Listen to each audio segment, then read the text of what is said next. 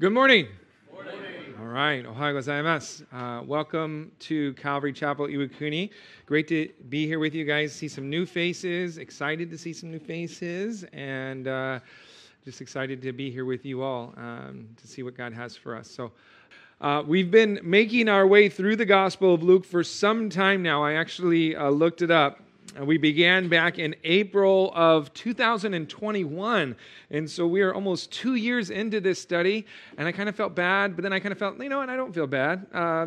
It's the biggest of the Gospels of the four, and God's faithful just to speak as we go verse by verse. So it is what it is. We are drawing close to the end. Lately, we've been we spent about the last 3 months now reading and studying about what happened during Jesus' final week leading up to the cross. And today we're going to look at events that transpired the night before he would be sentenced and crucified, taking our place and paying our debt upon the cross of Calvary. And so our text this morning is going to be Luke chapter 22, verses 39 through 53. And the title of our study is going to be The Father's Will. Okay, the Father's Will. I'd like to invite you all to rise to your feet in honor of God and His Word. I'm going to read our text from my Bible. I'm reading from the New King James Version of the Bible. If you're reading from a different translation, that's fine. Just want to encourage you to do your best to follow along. And so Luke continues his account of what took place that final night prior to Jesus going to the cross for us with the following in verse 39. Coming out, he went to the Mount of Olives as he was accustomed, and his disciples also followed him. When he came to the place, he said to them, "Pray that you may not enter into temptation." And he was withdrawn from them about a stone's throw, and he knelt down and prayed, saying, "Father, if it is your will, take this cup away from me. Nevertheless, not my will, but yours be done." Then an angel appeared to him from heaven, strengthening him. And being in agony, he prayed more earnestly. Then his sweat became like great drops of blood falling down to the ground. When he rose up from prayer and had come to his disciples, he found them sleeping from sorrow.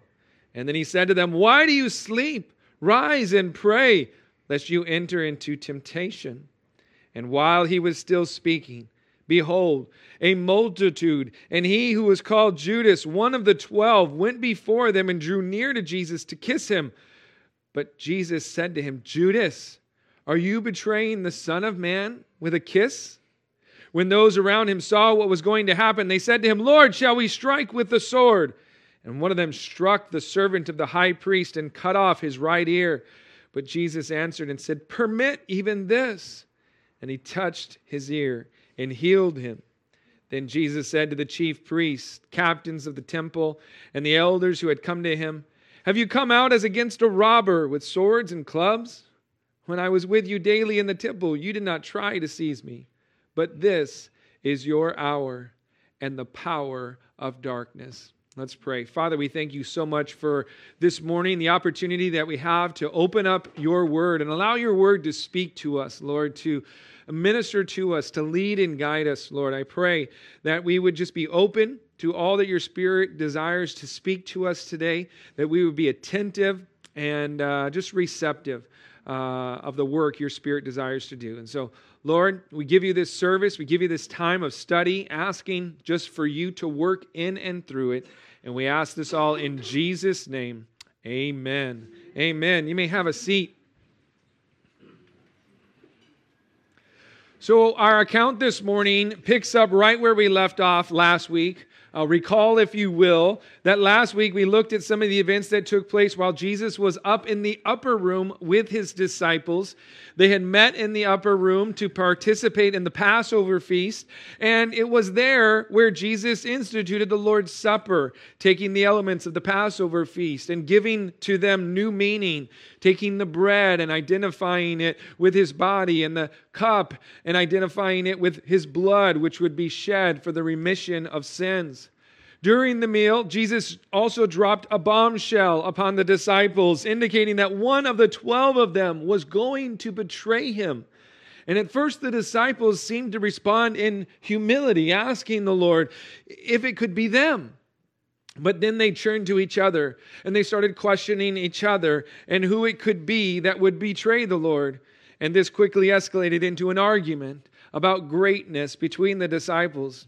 And so Jesus took the time to once again instruct his disciples about greatness and how it is completely contrary to the way the world looks at and perceives greatness. You see, greatness in God's kingdom is about serving Christ, and it's about serving others. It's about becoming the least of all, about being faithful and humble and prepared for anything God may bring our way. Ultimately trusting in the work that Christ has done and continues to do in our lives. Well, after addressing the disciples about greatness, we read of how Jesus warned the disciples, and Peter specifically, about how the enemy was seeking opportunity to sift them. Simon Peter, in a very prideful and boastful proclamation, very typical Peter, right? One that was very quick to open his mouth. And he very boldly proclaimed that he was ready to go to prison and even death in order to follow Christ. And it was then Jesus dropped another bombshell, indicating that Peter himself would deny even knowing the Lord 3 times before the night was through. We ended last week with Jesus warning the disciples about how things were about to change. Where once Jesus and his disciples were gladly accepted and welcomed, they would now start to be seen as criminals and troublemakers. They would need to be prepared for the persecution that would come after his departure. And the disciples responded to Jesus saying that they had 2 swords at the ready. And we read about how Jesus simply said, "It is enough." Okay? The time had come. Jesus was done speaking to his disciples about these things. It was time for him to make his way out of the upper room and out to the Mount of Olives, where he knew exactly what awaited him. Let's take a look at our opening verses again to set the scene for what took place that night after their time in the upper room. Read verses 39 and 40 with me again. It says, coming out, speaking of the upper room, so they're exiting the upper room, he went to the Mount of Olives as he was accustomed, and his disciples also followed him. When he came to the place, he said to them, "Pray that you may not enter into temptation." Our text picks up with Jesus and his disciples exiting the upper room, making their way to the Mount of Olives as was part of their custom. John's gospel tells us specifically that Jesus and his disciples exited the upper room and crossed over the brook Kidron, there just east of the temple, where there was a garden. The name Kidron is a transliteration of the Hebrew word Kidron, and it means very black or full of darkness. Matthew's gospel, as well as Mark's, tells us the name of this particular garden that they went to. In Matthew 26, we are told that the name of the garden was the Garden of Gethsemane. The name Gethsemane is an Aramaic word that comes from the combination of the words Geth, which means press, and Shemen, which means oil. And together, the word Gethsemane speaks of an oil press. And so it would seem, based upon the name of this garden, that this was a place where olives were collected and they were pressed for their oil. And this makes sense, seeing as how it was located at the base of the Mount of Olives. And so the names of these places, they're quite telling of what is going on. As Jesus makes his way out of the upper room, he is going to encounter great darkness and an incredible amount of pressing as he looks to fulfill God's will for him as the Savior of the world. Now, this Garden of Gethsemane was a place that Jesus and his disciples frequented. In fact, John's gospel tells us that Judas knew the place as well, and that he knew that he would be able to find Jesus there, lead the religious authorities there, because it was a place that they often went to. Now, the events that are depicted in this garden are very significant, especially in consideration to other gardens that are mentioned in the Bible and the events that took place there. For it was in the Garden of Eden where the first man, Adam, rebelled against the Lord, and he brought sin and death into this world. And it will be at the garden tomb where the last Adam, Jesus Christ, will rise victoriously, defeating death and granting eternal life to all who would put their faith in him and his resurrection. But before Jesus can taste of the victory of the garden tomb, he first must go through the suffering and the pressing of the Garden of Gethsemane. It is here, in this place, where he will experience great agony and anguish, sufferings that we cannot even begin to fathom. As Jesus arrived there in the garden, we're told that he said to his disciples, "Pray that you may not enter into temptation." In fact, he'll say this a couple of times, for at the end of verse 46, if you look down, you'll see Jesus again exhorts his disciples to pray lest they enter into temptation. You know, we often think of prayer as talking to God about the things that we need or the things that we want, but here we see that there is a whole other side of prayer, praying for things we don't need and things that we don't want. The verb pray, it is written in the imperative form, which means it is a command. The Lord's commanding his disciples to pray that they may not enter into temptation. You see, Jesus knew what lied ahead for them. He knew what he would be facing, and he knew what they would soon face as well. What temptation would they face?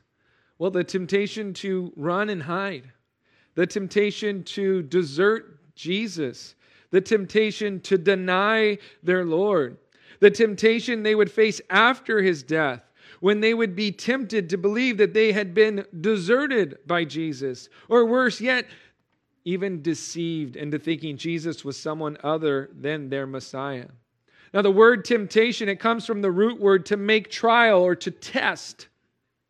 These men's faiths were about to be tested. Okay? How would they respond to seeing their Lord arrested, bound, spit upon, mocked, beaten, bruised, and ultimately crucified upon a Roman cross? They needed to pray and ask God to protect them from the temptation, to prepare them for what was to come. They would need all the strength and faith the Lord could pour into them to make it through these trials, these testings. You know, when we are facing our own great trials and great difficulties, our own temptation to perhaps run and hide or to abandon our faith, God is able to give us what we need to make it through to the other side. God brings his people through adversity and affliction in order to encourage and to prove our faith and our confidence in him. Paul assures us that God will make a way for us if we will seek him and pray. He will reveal that way of escape, that we may be able to bear it, that we may be able to endure temptation. It reads in 1 Corinthians 10:13, "No temptation has overtaken you except such as is common to man. But God is faithful, who will not allow you to be tempted beyond what you are able, but with the temptation will also make the way of escape that you may be able to bear it." That word bear it can also be translated as endure it. Okay? God is faithful. He will provide a way to escape, a way to endure, a way to persevere and come out the other side stronger and more mature, ready for even greater challenges. But we first must go to him. Okay? We must seek him. We must pray. Jesus knew this, and that is why he exhorts his disciples to pray. You know, as we consider the topic of the Father's will, we know that it is God's will for our lives that we be a people of prayer. Okay? A lot of people want to know what God's will is for their lives. And they think, I don't know what God's will is for my life. Well, there's scripture that we can go to that tells us exactly, 100% confidence, this is God's will for your life. And one of those things is that we would be a people of prayer. Paul writes in 1 Thessalonians 5, to rejoice always, pray without ceasing, in everything give thanks, for this is the will of God in Christ Jesus for you. You want to know what Jesus' will for you is? It's that you rejoice always, that you'd pray without ceasing, and that you would give thanks for everything. That's God's will for your life. Okay? It is God's will for us that we pray without ceasing, that we be in constant communion with the Lord, constantly aware of His presence and engaging with Him throughout the day. And that should be part of our everyday, but especially as we face temptation and trials, knowing that it is through prayer that we will be able to hear from the Lord and know the way to escape and endure whatever it is God allows to come our way. Well, let's read what happened after this in verses 41 and 42. It says, "And he was withdrawn from them about a stone's throw, and he knelt down and prayed, saying, Father, if it is your will, take this cup away from me. Nevertheless, not my will, but yours be done." Jesus, he withdrew from the rest of the disciples about a stone's throw away, we're told, and he knelt in prayer before the Father. The other gospel writers, they let us know that Jesus actually took with him James, John, and Peter, and that he began to tell them of the great distress that he was feeling and how he wanted them to watch and to pray for him. Mark's gospel reads, "And he took Peter, James, and John with him, and he began to be troubled and deeply distressed. And then he said to them, My soul is exceedingly sorrowful, even to death. Stay here and watch." That idea, sense behind that idea of the word watch was to watch and pray. Jesus is saying, hey, I am not doing great right now. Will you please pray for me? Right? Watch for me. As I go and pray, I want you to be praying for me. And after requesting these three to pray for him, he separated from them and he went to be alone with the Lord. And he prayed to his Father, asking that if it were his will, to take this cup away from him. Now, the cup that he spoke of was the cup of suffering that he was about to partake of. And most of us are probably familiar with the account. We know about the physical suffering that Jesus is about to endure, right? Punches to his blindfolded face, scourging across his entire bare back, the nails that would be driven through his flesh and impaled upon a wooden cross, the crown of thorns that would be twisted upon his head. His body would be bloodied from head to toe. And yet, I submit to you that this was not what concerned him most of all. The physical suffering was one thing, but the emotional and, more importantly, the spiritual suffering of being made into sin for us, of being separated from the fellowship of his Father, was what I believe he feared even more. He knew that the wrath of the Father was about to be poured out upon him for the sin of all humanity. The scriptures speak about how God the Father made him who knew no sin to be sin for us, that we might become the righteousness of God in him. Jesus was about to become sin for us. Seemingly forsaken by the Father, Jesus will cry out upon the cross, Eli, Eli, lama sabachthani. That is, my God, why have you forsaken me? This sense of feeling forsaken by the Father, of having the wrath of his Father poured out upon him, of being judged by his Father. This is what I believe caused Jesus the most distress, the most pain and anguish as he went to his Father in prayer. And yet, as he prayed, asking the Father to take away the cup, we see that ultimately Jesus was more concerned with fulfilling God's will, not his own. Jesus prayed, nevertheless, not my will, but yours be done. Jesus was fully submitted and yielded to his Father's will. And we must always remember that prayer is not about getting our will done, but about getting us in line with his will for us, right? We are to pray, Our Father who art in heaven, hallowed be thy name. Your will be done on earth as it is in heaven, right? We want to have God's will done. That's what prayer is about. It's about getting God's will done, not our will done.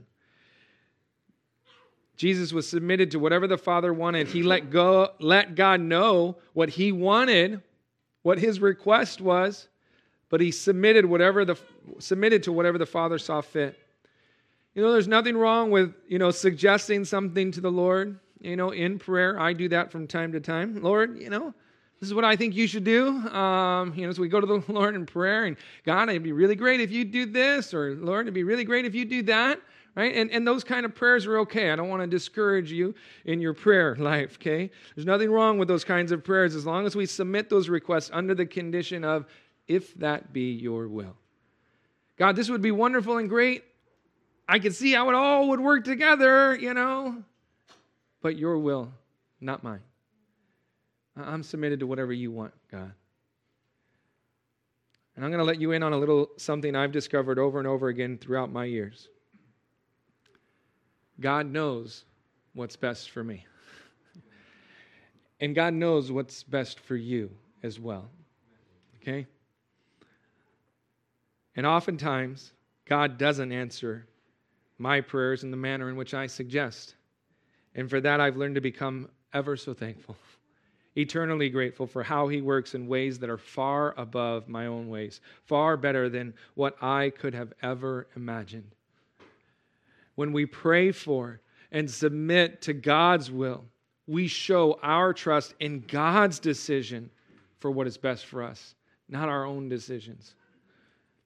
It may not always be the easiest, and it may not always be what we want, but we can be confident that it will always be what is best. Let's continue in our text. We'll see what else took place here in verses 43 and 44. It says, Then an angel appeared to him from heaven, strengthening him. And being in agony, he prayed more earnestly. Then his sweat became like great drops of blood falling down to the ground. We'll pause right there. After Jesus prayed for his Father's will to be done, we see that the Father sent an angel to strengthen Jesus for the task at hand. The appearance of this angel must have been seen as a sort of answer to Jesus' request. The Lord would not grant his request, but instead sent an angel to strengthen him for the mission that lied ahead. In my studies, I came across a quote that read this way. It says, Every life has its Gethsemane, and every Gethsemane has its angel. We will experience trials. Okay, we will go through difficulties, persecutions, setbacks, and a whole host of other experiences we really don't want to have. We're all going to have our Gethsemanes, okay? But with each of those experiences, God will be there to supply what is needed to make it through to the other side. Maybe it will be an angel God sends to minister to you.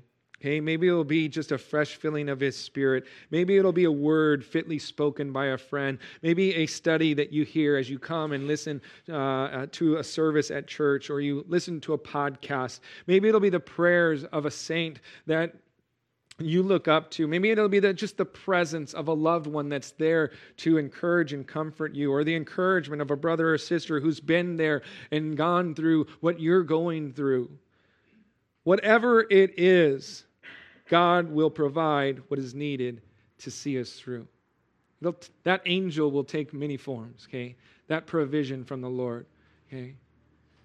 Luke tells us that after the angel appeared, Jesus began to pray even more earnestly, with great fervency, because of the agony that he was feeling. In fact, he was under such duress from the agony of fulfilling the Father's will that Luke, who we know was a physician, so this is Dr. Luke, he tells us that Jesus' sweat became like great drops of blood falling down to the ground. Jesus was so overwhelmed that he seemingly began to sweat drops of blood. And some of you may be thinking, well, that must be written allegorically or, symbolically. But listen, Dr. Luke does not use any such form of writing in his recording of this incident. Sweating, or at least appearing to sweat drops of blood, is a real and a rare, very rare medical condition. It's called, I'm not going to get it right, hematohydrosis. It's, you can look it up, hematodrosis or hematohydrosis. They're both words are used. According to the National Library of Medicine, it is a condition in which the capillary blood vessels that feed the sweat glands rupture, causing them to exude blood, occurring under conditions of extreme physical or emotional stress. Jesus prayed with great fervency, with great passion, with great intensity. And it was through this powerful time of prayer where I believe the victory was won. Okay? This time of prayer in the Garden of Gethsemane, I believe, was the turning point in the battle for our souls. And I don't mean to belittle the cross or the work of the cross at all. Okay, the cross is glorious, okay, and it's wonderful. But the reason Christ was able and willing to lay down his life upon the cross was, I believe, because of the power that he obtained this night through prayer. From this moment on, Jesus is completely committed to the Father's will. There would be no stopping him, no room for the flesh to work. Okay? As we see his actions from here forth, where he is arrested, where he is brought before the religious authorities, and he is sentenced, and he is brought before Pontius Pilate, and he is beaten, and he is whipped, you do not see any doubt whatsoever in him. He is committed all the way from this night forward. The sorrow and great distress he began this night with will be replaced with a yielded and steadfast spirit that has been prepared and strengthened by the Father to complete the mission before him. You guys, and I believe that God desires to do similarly in our own lives. That we may know the power that comes through an intimate prayer life with the Lord.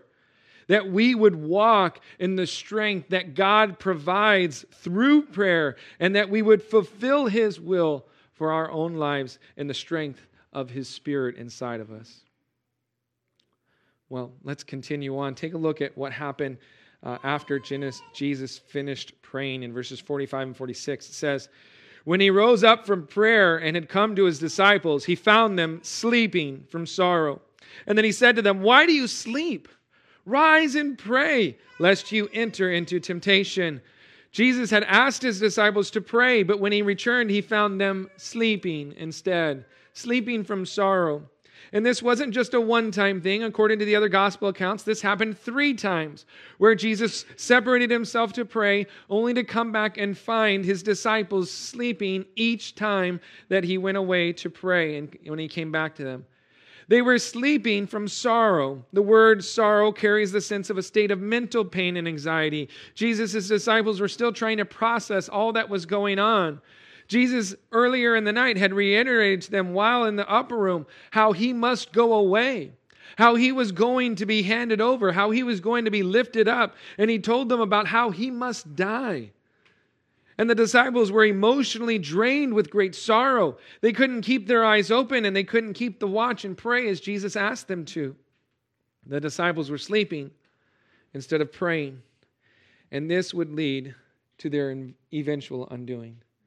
For we know that all of Jesus' disciples forsook him and fled after his arrest in the garden. Mark chapter 14, verse 50 tells us that. Jesus questioned them, "Why do you sleep? Rise and pray, lest you enter into temptation." You see, the answer to not falling into temptation was to pray. Jesus had just experienced God strengthening him, empowering him, and he knew that the disciples needed that same power, but they were too busy sleeping. And they failed to receive that same power that was made available to Jesus unto themselves. Let's carry on in our text. Read what happened immediately after these events. Verse 47, it says, "And while he was still speaking, behold, a multitude, and he who was called Judas, one of the 12, went before them and drew near to Jesus to kiss him. But Jesus said to him, 'Judas, are you betraying the Son of Man with a kiss?'" We'll stop right there. While Jesus was still speaking, a multitude came before them. Now, just how big of a multitude, you may be wondering. Well, it's more than what you probably are imagining, okay? John's gospel tells us that Judas had received a detachment of troops and officers from the chief priests and the Pharisees. Okay, and if you look up that word detachment, it speaks of a Roman cohort. Okay, and a cohort numbered around 600 soldiers. Okay, it was 1/10 of a legion, which would be around 6,000 soldiers. And so this multitude numbered in the hundreds that came out against Jesus and his disciples. Hundreds of soldiers and religious authorities, along with their servants, surrounded Jesus and his 11 disciples. It was at least 50-1 in regard to the opposition. And John's gospel also mentions that they came with lanterns, torches, and weapons. Matthew and Mark's gospels say that they came with clubs and swords. Of course, the one leading this multitude was none other than Judas Iscariot, one of Jesus' own 12 who had walked with him throughout his earthly ministry. As Judas drew near the group, he approached Jesus in order to kiss him. And we're told in the other Gospels that this was the sign Judas was going to give to the religious authorities so that they would know which one they were to seize and arrest. Remember that this would be in the middle of the night. And even though they saw Jesus many times before, it would be challenging to properly identify Jesus in the darkness of night. Now, this kiss wouldn't be seen as abnormal or weird at all. It was common in those days and customary to greet one another with a kiss, especially for a disciple or a pupil to kiss their rabbi or teacher. It was a sign of affection and respect and closeness, something I imagine Judas had done many times before in greeting Jesus. But sadly, we know that this was all a masquerade. Okay? Judas was only pretending to be affectionate and respectful with Jesus. He did not truly care for him. He did not respect him. We already know that he had turned against Jesus for 30 pieces of silver. And as Judas approached him, Jesus said to him, Judas, he asked him, Judas, are you betraying the Son of Man with a kiss? Now, I do not believe that Jesus was asking this question for his own knowledge's sake. Okay? I am quite certain that Jesus was fully aware of Judas's plan and what was happening. Okay? And so, if the question was not for Jesus, then we must assume that it was meant for Judas. Jesus knew what Judas was doing, but by asking Judas, are you betraying the Son of Man with a kiss? I believe it was Jesus' way of giving Judas one last opportunity to think through what he was doing and to possibly repent. It was as if Jesus was asking Judas, are you sure this is what you want to do? Okay? Are you sure this is how you want this to go down, Judas? Okay? You're going to betray me with a kiss? Okay? That's how you want it? And unfortunately, that is what Judas chose. For Judas did not repent. He continued forth with the plan, kissing Jesus. And according to Mark's gospel, as soon as Judas kissed Jesus, the religious authorities immediately laid their hands on Jesus and took him. And that made things get very interesting.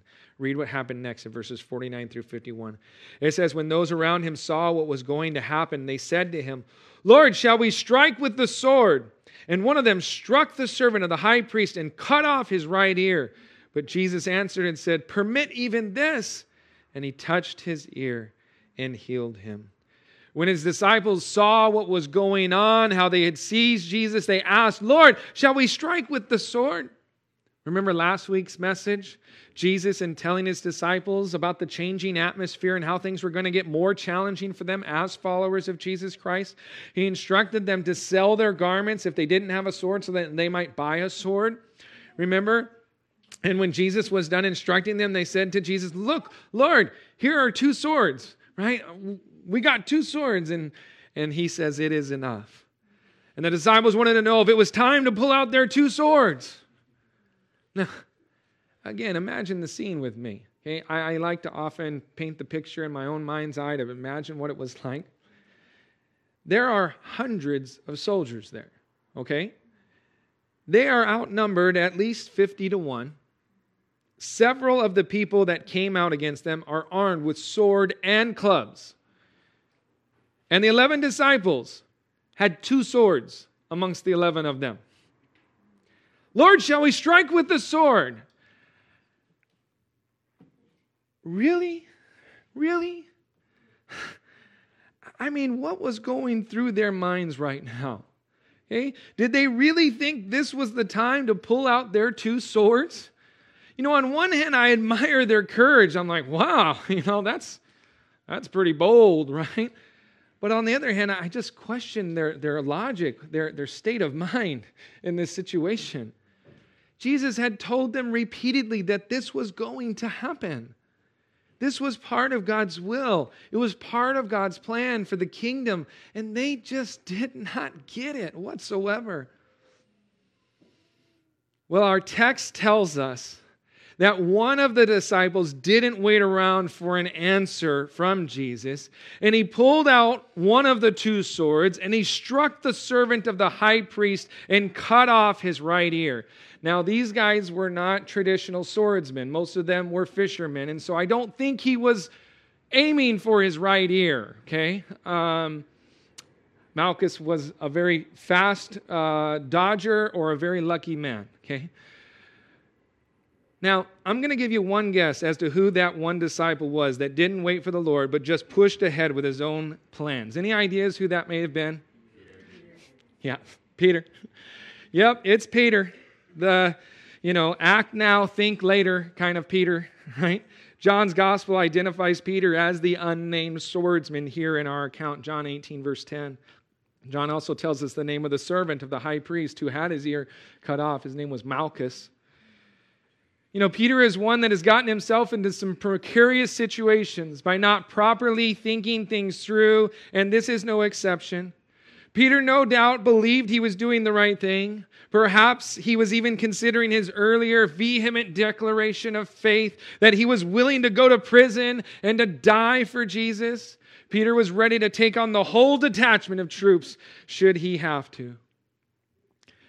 Peter didn't wait for the Lord to respond and direct him, but rather impulsively reacted without waiting for instruction.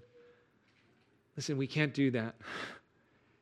We cannot act in that kind of way. We need to wait upon the Lord for Him to lead and guide us before we make rash decisions and take swift action. Peter ran ahead of the Lord instead of waiting on the Lord. He took matters into his own hands. He rushed ahead of the Lord and trusted in his own flesh to save the day, and what resulted from it was a big old mess that Jesus needed to clean up. Peter was fighting the wrong enemy with the wrong weapon. You see, our enemies are not flesh and blood, and they cannot be defeated with ordinary physical weapons. 2 Corinthians chapter 10 reads, "For though we walk in the flesh, we do not war according to the flesh. For the weapons of our warfare are not carnal, but they are mighty in God for pulling down strongholds." Ephesians 6 reads, "For we do not wrestle against flesh and blood, but against principalities, against powers, against the rulers of the darkness of this age, against spiritual hosts of wickedness in the heavenly places." You see, the sword that we wield is not physical, but spiritual. Okay? It is the sword of the Spirit. It is the Word of God. The author of Hebrews writes, "For the Word of God is living and powerful, and is sharper than any two-edged sword, piercing even to the division of soul and spirit and of joints and marrow, and is a discerner of the thoughts and the intents of the heart." Peter was bringing a physical sword into a battle that was spiritual in nature. He needed a spiritual weapon. He was fighting a physical foe when the enemy was spiritual as well. Not only was Peter fighting the wrong enemy with the wrong weapon, but he also did so at the wrong time and with the wrong attitude. The time to engage in the battle was before, when Jesus had called him to pray. When he said, "Pray lest you enter into temptation." And then when he called them after sleeping, he said, "Rise, pray lest you enter into temptation." That was the time to engage in the battle. That is when the battle was being fought. And that's when Peter needed to step up and enter into the fight on his knees in prayer. But that time had passed. It was not the right time for Peter to act this way. And his attitude was all wrong as well. Jesus' attitude was one of surrender and submission to the Father's will. But Peter was fighting and declaring war against the will of God. As we engage in the spiritual battle around us, may we be mindful of Peter's actions and ensure we don't follow in his footsteps. We want to make sure that we are fighting the right enemy, that we are using our spiritual weapon appropriately, being led by the Lord in the right timing and having the right attitude when doing so. Listen, church family, do not be so quick to unsheathe your sword and start hacking away. Remember that the sword that we wield is a powerful one. It is sharp. It is sharper than any two-edged sword, and it can cause a lot of harm if not used properly. There are a number of well-meaning Christians who have looked to engage in the spiritual battle and have only done what Peter has done in creating a bigger mess for Jesus to clean up. Let's be sensitive to the Lord's leading. Let's use the sword of the Spirit more like a surgeon's blade, delicately cutting away that which is not healthy. Instead of using our Bibles as a big old axe we use to hack away at something, or worse yet, someone. As we wield the sword of the Spirit, God's word, may it be with the wisdom of the Lord, the wisdom that is from above, and may it be in love. James says, but the wisdom that is from above is first pure, then peaceable, gentle, willing to yield, full of mercy and good fruits, without partiality and without hypocrisy. And we need to ask ourselves, before wielding our sword of the Spirit and sharing the word with other people, hey, is what we're going to share, is it pure? Is it peaceable? Is it gentle? Is it merciful? And will it bring about the kind of fruit God is looking for? Is it being shared without partiality and without hypocrisy? If we can answer yes to those questions, then we can, move forward, understanding that we are operating in the wisdom that is from above, trusting that God is leading and guiding us. And as we share that truth, we must always make sure that our attitude is one of love. May love be our motivating factor in sharing the Word of God with others. Listen, you guys, it isn't about winning an argument. It is about winning souls for the kingdom of God. Too many of us are more concerned with winning an argument, and we end up losing an opportunity to see souls won for the kingdom. Okay? Despite the fact that Peter hacked off Malchus's ear, Jesus was there to clean up Peter's mess. He's there to clean up our messes as well. Praise the Lord for that. He stopped things from escalating any further, simply declaring, permit even this. He touched Malchus's ear and instantly healed him on the spot. We don't have any other record of what happened to Malchus. I kind of wonder, did he continue to be the servant of the high priest and what God did in his life? But we have no record of or account of it. Let's wrap this teaching up. Look at the final verses of our text with me, verses 52 and 53. It says, then Jesus said to the chief priests, captains of the temple, and the elders who had come to him, have you come out as against a robber with swords and clubs? When I was with you daily in the temple, you did not try to seize me. But this is your hour and the power of darkness. Jesus addressed the multitude that had come out to him, and he questioned their actions, their motives. They had plenty of other opportunities to act before, but they never did so. And now they come in the cover of night and the dark. And Jesus states that this was their hour and the power of darkness. Jesus knew and he realized that this was all part of something greater that God was working out. This was all part of God's plan and God's will. Jesus was operating upon a divine timeline, and the time had come for his betrayal. The time had come for him to be seized, and the time had come for him to ultimately be taken to the cross for our sins. As we consider this portion of Scripture and what it has to do with the Father's will, I see really a choice for us to make, or perhaps a way for us to potentially identify with others. I think we can be one of four people from this text. I think at times we can be like the disciples, and we could find ourselves sleeping when we ought to be praying when it comes to God's will for our lives. How many of us are actively seeking God's will?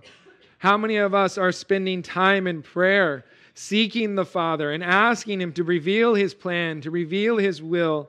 How many of us are actively listening and waiting upon the Lord, getting into His Word and allowing it to speak to us? Are we doing those things? Or are we more like the disciples and we're sleeping on the job? We're sleeping when we ought to be praying. You know, we could be like Judas, and we can simply be going through the motions and pretending to be concerned about the Lord and His will for our lives.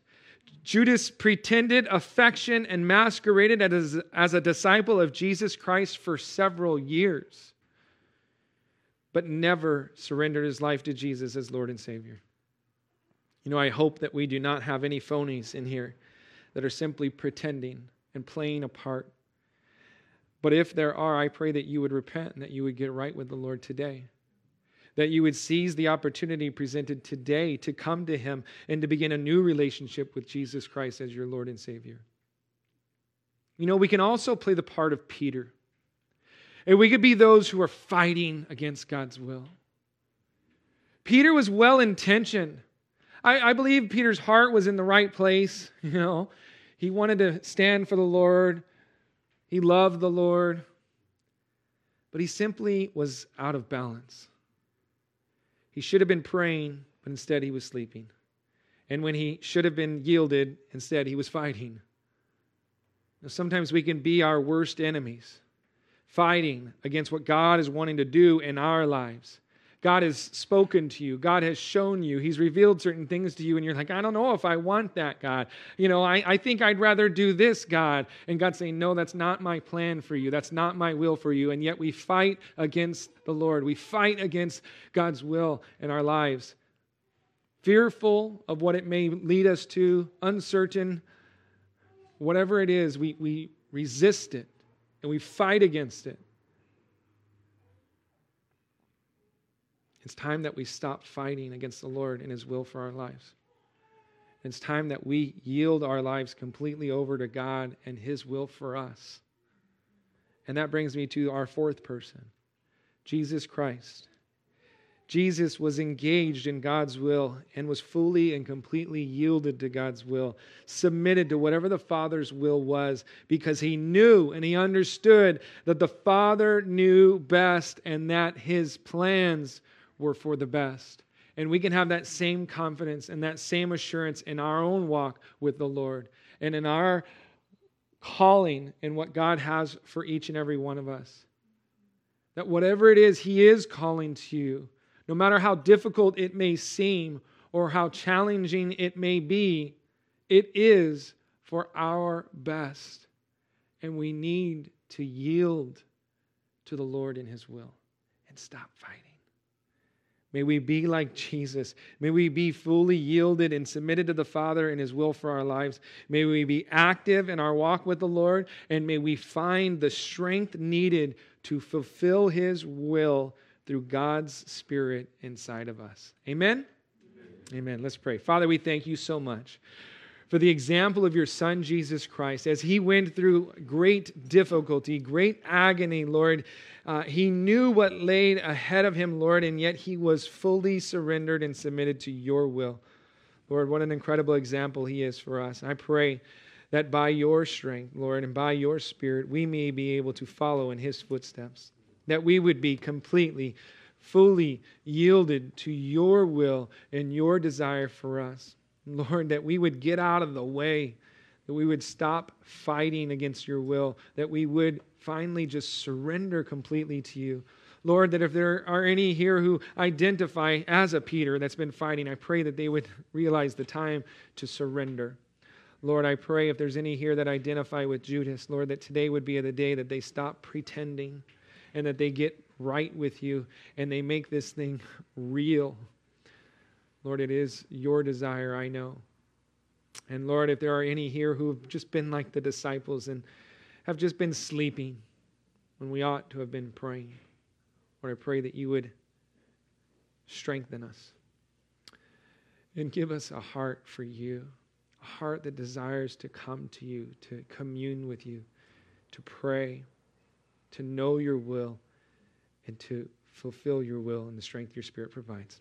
Lead and guide us, we pray, in Jesus' name. Amen.